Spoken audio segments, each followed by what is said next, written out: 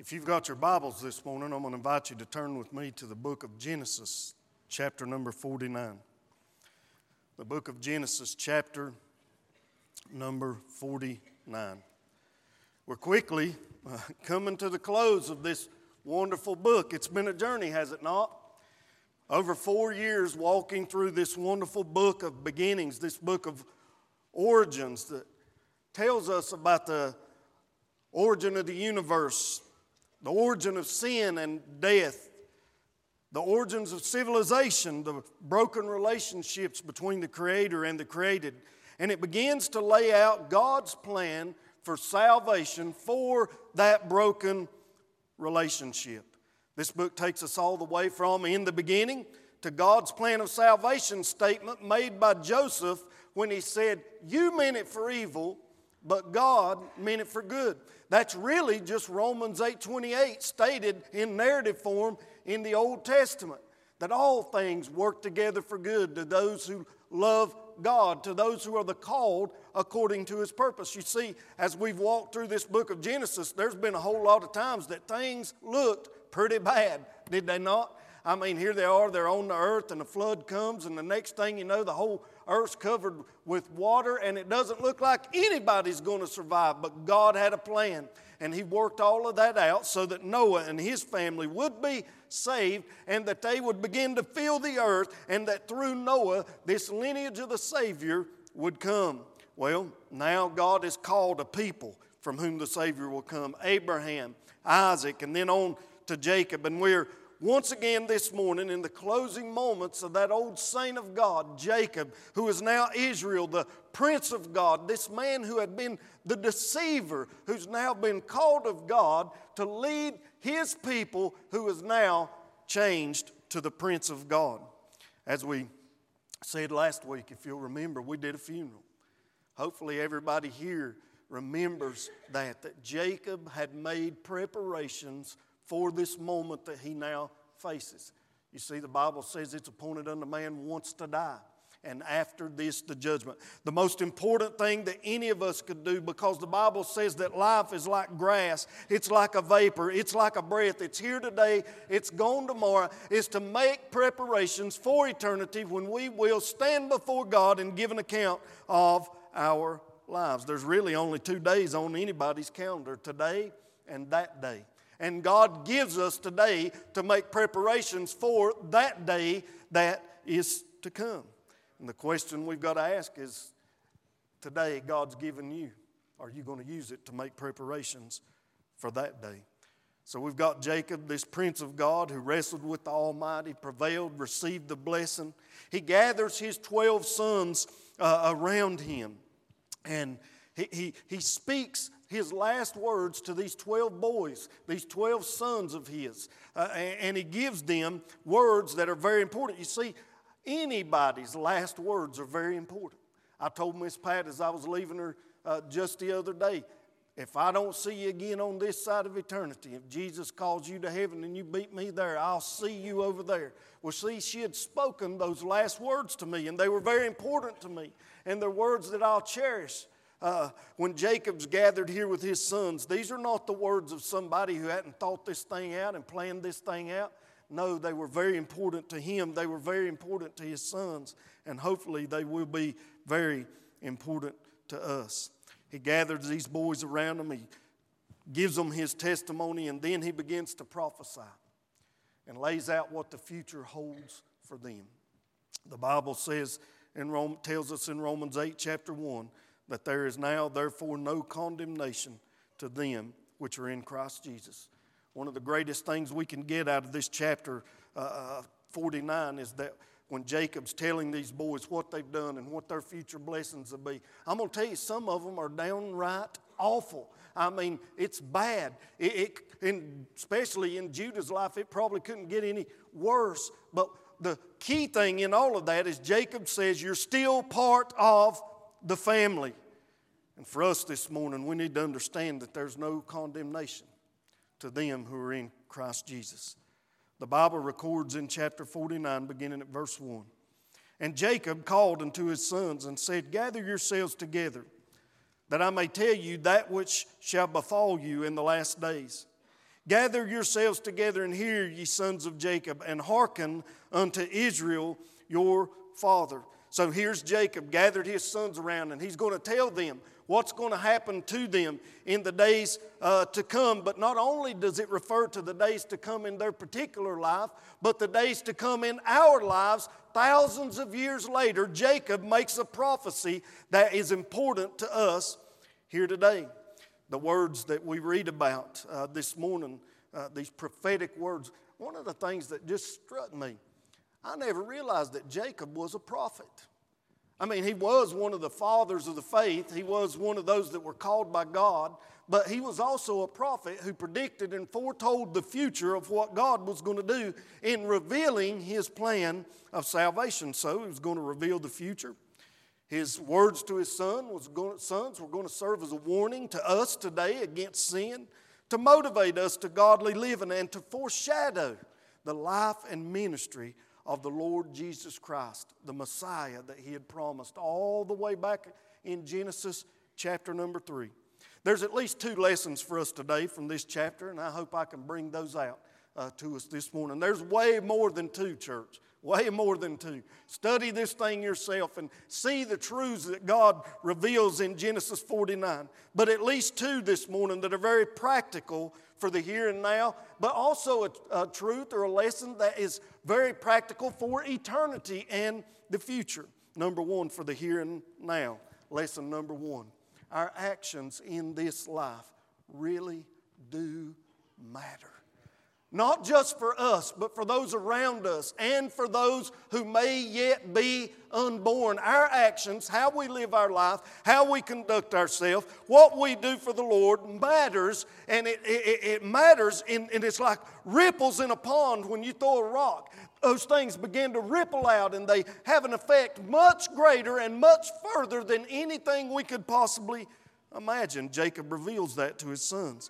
His 3 oldest sons are disinherited for their unfaithfulness. Look what the Bible says in verses 3 through 7. Reuben, thou art my firstborn, my might, and the beginning of my strength, the excellency of dignity and the excellency of power. Unstable as water, thou shalt not excel, because thou wentest up to thy father's bed, then defilest thou it. He went up to my couch. Simeon and Levi are brethren.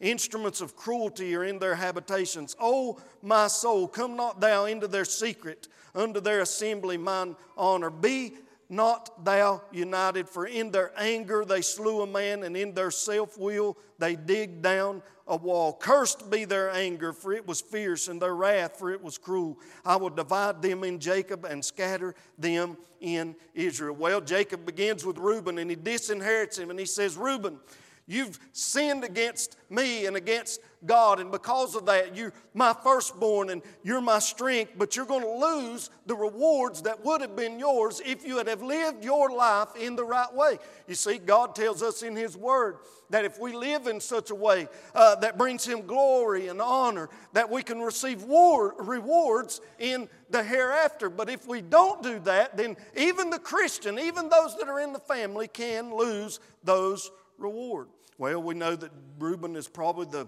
least known of the tribes of Israel.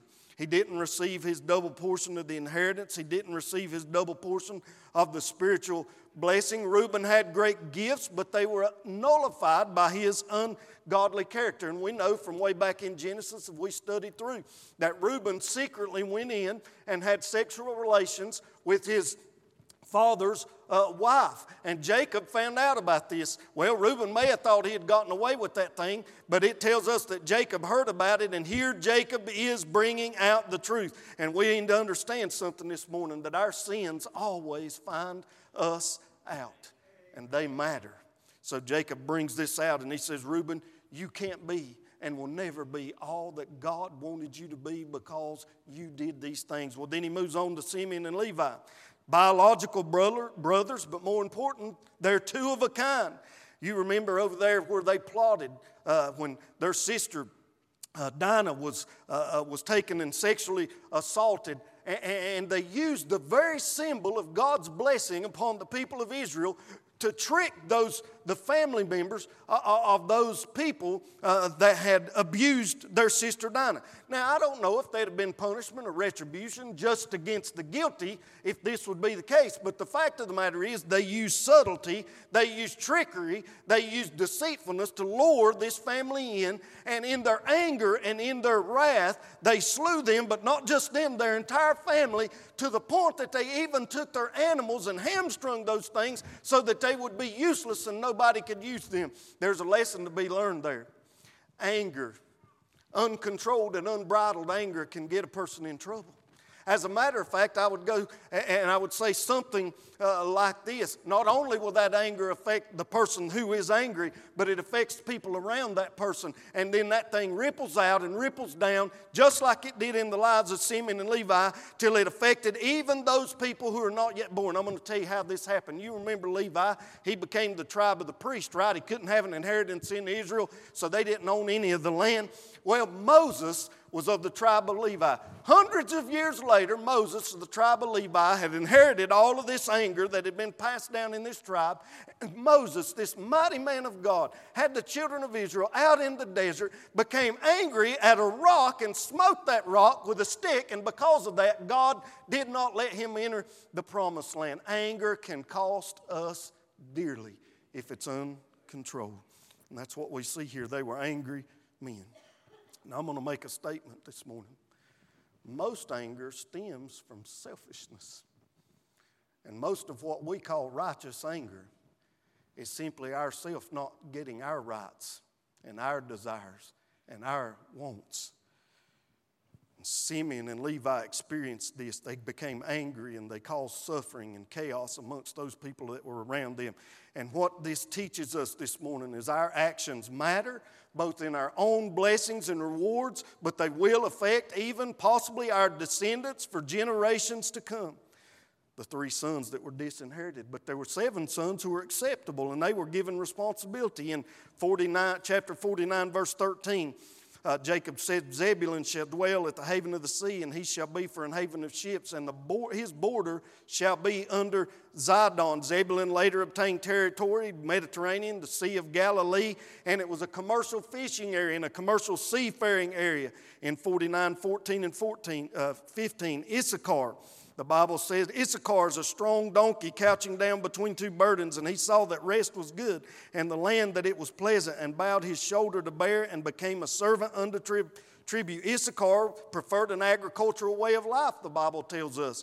And he didn't try to reach political or military, the top of the hierarchy. He was strong, he was capable, but the Bible also tells us that he was passive and lazy. And because of that, he submitted himself to whoever was in rule at the time. Well, Dan in 49, 16 through 18, he would be a judge and a leader in Israel. The Bible says, Dan shall judge his people as one of the tribes of Israel. He shall be a serpent by the way, an adder in the path that biteth the horse's heels, so that his rider shall fall backward. I have waited for thy salvation, O Lord. In verse 19, he tells us about Gad. In verse 20, he tells us about Asher. In 21, about Naphtali. And in 27, verse 27, the 7th acceptable son is his baby boy, Benjamin. Now, I'm not going to read that to you for sake of time this morning, but here's what Jacob says to him, and I'm going to paraphrase it. Benjamin, you're fierce, and you're going to be a warrior. And you're going to be like a wild man. And Benjamin, you're going to bring problems for your people because of that, because you're so fierce and you're so wild, you're so aggressive. And, of course, we know that Benjamin produced many warriors. The first king of Israel, the first king was of the tribe of Benjamin. So that is exactly what come to pass. All of these blessings that Jacob pronounced upon his son, these prophecies came to pass. And I'm here to tell you something, church. There's a lot of prophecies in the Bible. And as far as I know now, Jacob is the first prophet that foretells the future. But everyone that I've ever read has come to pass or will come to pass. And as you're sitting here this morning, we need to understand that the words of this book are true. And we need to live by them. We need to relate to others and to God through the words of this book. He goes on and talks about the 2 most faithful sons. And they're given greater responsibility. Joseph, we spent weeks months studying the life of Joseph and how he looks and how he's a picture of the Lord Jesus Christ. But here's what I want to get to this morning, church. I want to get to this person called Judah. Look what the Bible says here in verses 9 through 12. Judah is a lion's whelp. From the prey, my son, thou art gone up. He stooped down, he couched as a lion, and as an old lion, who shall rouse him up? The scepter shall not depart from Judah, nor a lawgiver from between his feet, until Shiloh come. And unto him shall the gathering of the people be, binding his foal under the vine, and his donkey's colt under the choice vine. He washed his garments in wine, and his clothes in the blood of grapes. His eyes shall be red with wine, and his teeth white with milk. Judah, if you'll remember, wasn't exactly a spiritual giant. I mean, we talked about how Judah was the one that wanted to sell his brother Joseph into slavery. Reuben kind of stepped in and saved his life, but Judah said, hey, let's go ahead and profit from this thing, and let's make us a little money on Joseph. And they sold him into slavery down in Egypt. Judah was the one that later on it says he was running around with the wrong crowd. Remember, we read about that. And not only was he running around with the wrong crowd, he didn't raise his children right, and because of that they were wicked, and God took their lives because of their wickedness. Well, he had this daughter-in-law named Tamar. You remember the story. We spent a couple of weeks talking about it. Well, Judah began to not trust God, and he wouldn't give his third son to Tamar, as was the custom of the day and the time that they were living in. So he withheld from her what was rightfully hers. And because of that, you know the story, she dressed up like a prostitute, and Judah thought she was a prostitute, and he went in and had relations with her. And because of those relations, she became pregnant. Well, it comes to find out that it gets spread around that she's acting like a prostitute, and she's pregnant, and Judah's ready to chop off her head. I mean, he's mad because she's done this wicked deed. But then, lo and behold, guess what? It's revealed that Judah was the one with this prostitute when she got pregnant. And Judah falls down and he says, you're more righteous than me. I'm the one that... Now, what amazes me, you see, this is the prophecy of the coming Savior. This is what Genesis has been leading up to. And the message from chapter 49 this morning is, hey, what we do in this life matters. But listen, there's a Savior coming. The Savior's on his way, and God's got a plan, and he's going to work all of this out, your mess, my mess, to his glory and for our good. What made Judah so good? He simply repented of the wrong that he had done. He admitted that, hey, I've done something wrong. And because of that, God kept him in the line of the Savior. So lesson number 2 is an eternal lesson. The first is very, very practical. What we do in this life matters. But lesson number 2 is this. There's a Savior coming. And it's going to make what we do in this life not matter so much anymore. You see, the Bible says something like this, that God would take our sin if we'd be like Judah and simply confess those things, and he'd cast them as far as the east is from the west. He'd put them behind his back. He'd take them and put them down into the very bottom of the sea if we'll simply trust in the Lord Jesus Christ that is prophesied and predicted right here in this chapter. If you turn in your Bibles over to Revelation chapter number 5, verse 5, and I don't have time, you can read it. What I'm telling you is the truth. It speaks of Jesus as the Lion of the tribe of Judah. God took this man who had been so wicked, and he said, hey, there's coming one from him that'll come, this plan that I've laid out since Adam and Eve sinned in the garden. And listen, he's going to be sovereign, and he's going to be your Savior. That's what this talks about here this morning. Look what the Bible says. The scepter shall not depart from Judah, nor a lawgiver from between his feet, until Shiloh come. What is that scepter that it's talking about there? Well, it's a symbol of power. It's a symbol of authority. And he's saying, listen, there's coming one day who's going to bear that symbol. And that word Shiloh, it simply means to whom it rightfully belongs. You see, all throughout history, there's been men and women that have wielded power and they've wielded authority, but they've never done it rightfully. Why? Because I'm covered in sin-cursed flesh. You're covered in sin-cursed flesh. And the best we can do, we're going to make mistakes, but there's coming one to whom the authority and to whom the power rightfully belongs. Why? Because He's perfect in all His ways. He's sinless, spotless, and He's willing to lay down His life, not for His own sin, but for your sin and for my sin. And when He holds that authority and He wields that power, He's going to do it rightfully because it is to Him who it rightfully belongs. And Jacob tells us here in this prophecy that He's coming, and He is on His way. It speaks of the sovereignty of this Savior that's going to come, to whom it belongs. And listen what the Bible goes on to say here. And unto Him shall the gathering of the people be. You know what?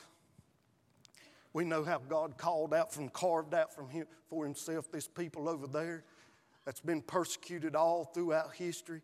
People have tried to destroy them. Adolf Hitler did the very best he could, but they got a nation over there and a land over there, and they're still occupying that land to this day. And that's what he's talking about here, but he's also talking about something far, far, far greater. If you'll turn over there in the book of 1 Thessalonians chapter number 4, the Bible tells us that there's coming a day when the trump of God will sound. There's coming a day when the angel's going to give a shout, and the voice of the archangel, and the dead in Christ shall rise first. Then we which are alive and remain will be caught up together with them in the air. So those that are in the graves are going to be gathered unto His people. And those that are alive and remaining on the earth will be gathered unto His people. And the whole world will be gathered together, and they will bow the knee, and they will declare Jesus Christ to be Lord, to the glory of God the Father. He speaks of the sovereignty of this line of the tribe of Judah that is to come.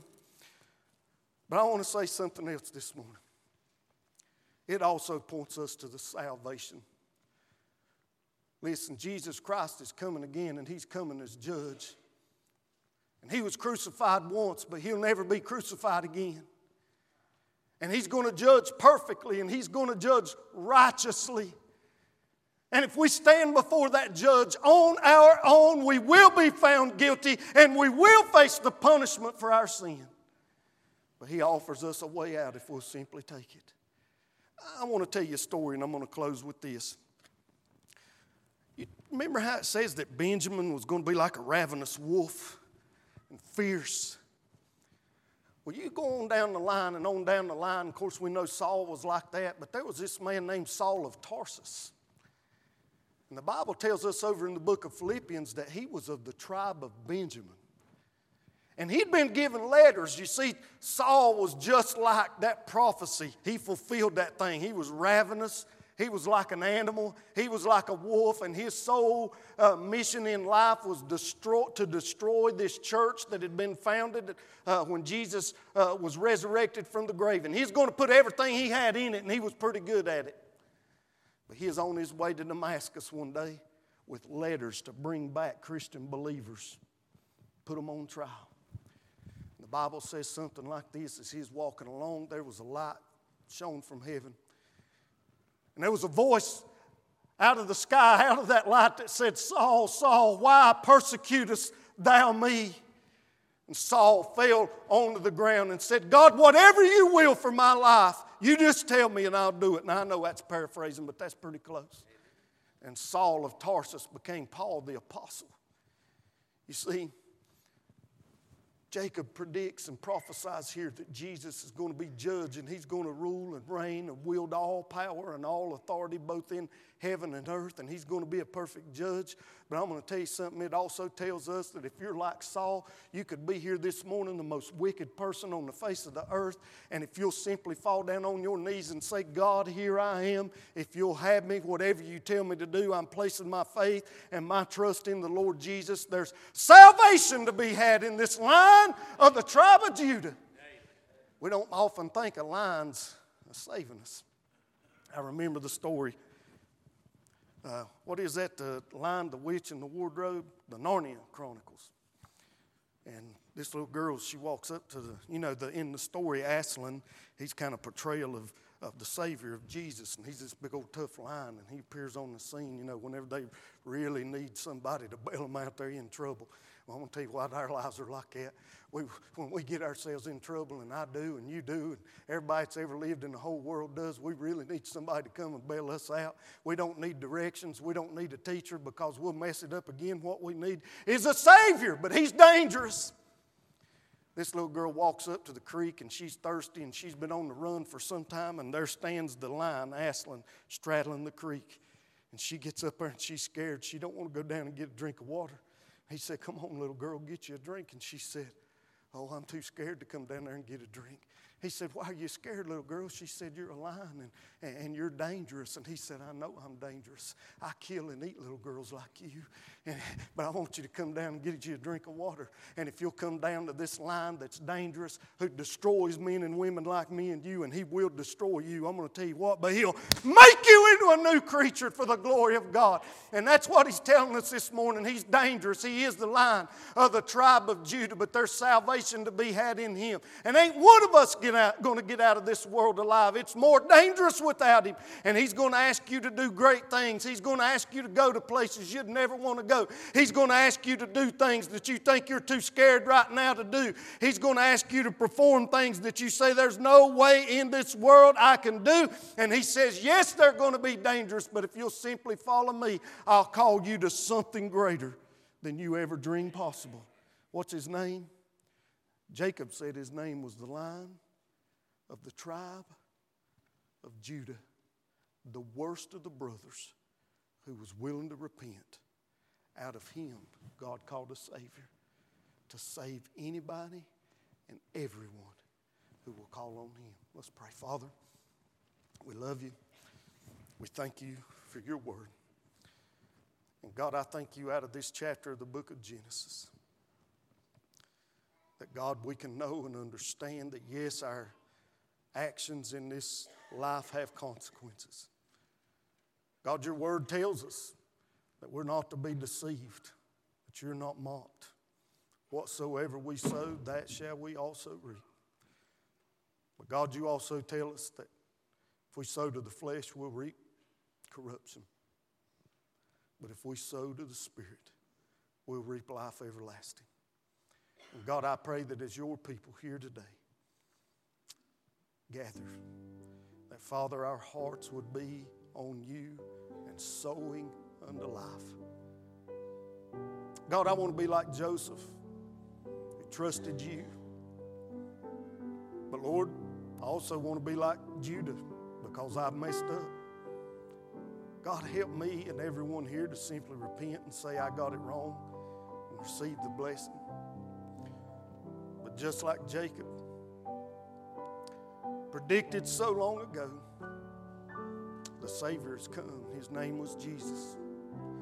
And Father, there may be somebody here today that needs to accept that gift of eternal life, that gift of forgiveness, that gift of salvation. Father, I pray that you'd help that person just to simply stand up and come down and say, Keith, I want what you talked about this morning. I want to do greater things for the glory of God than I ever dreamed possible. But to do that, you've got to be on the same side. So help that person this morning have the courage and conviction to stand up and say, I need Jesus. And do it for your glory and for our good, we pray. In Jesus' name, amen.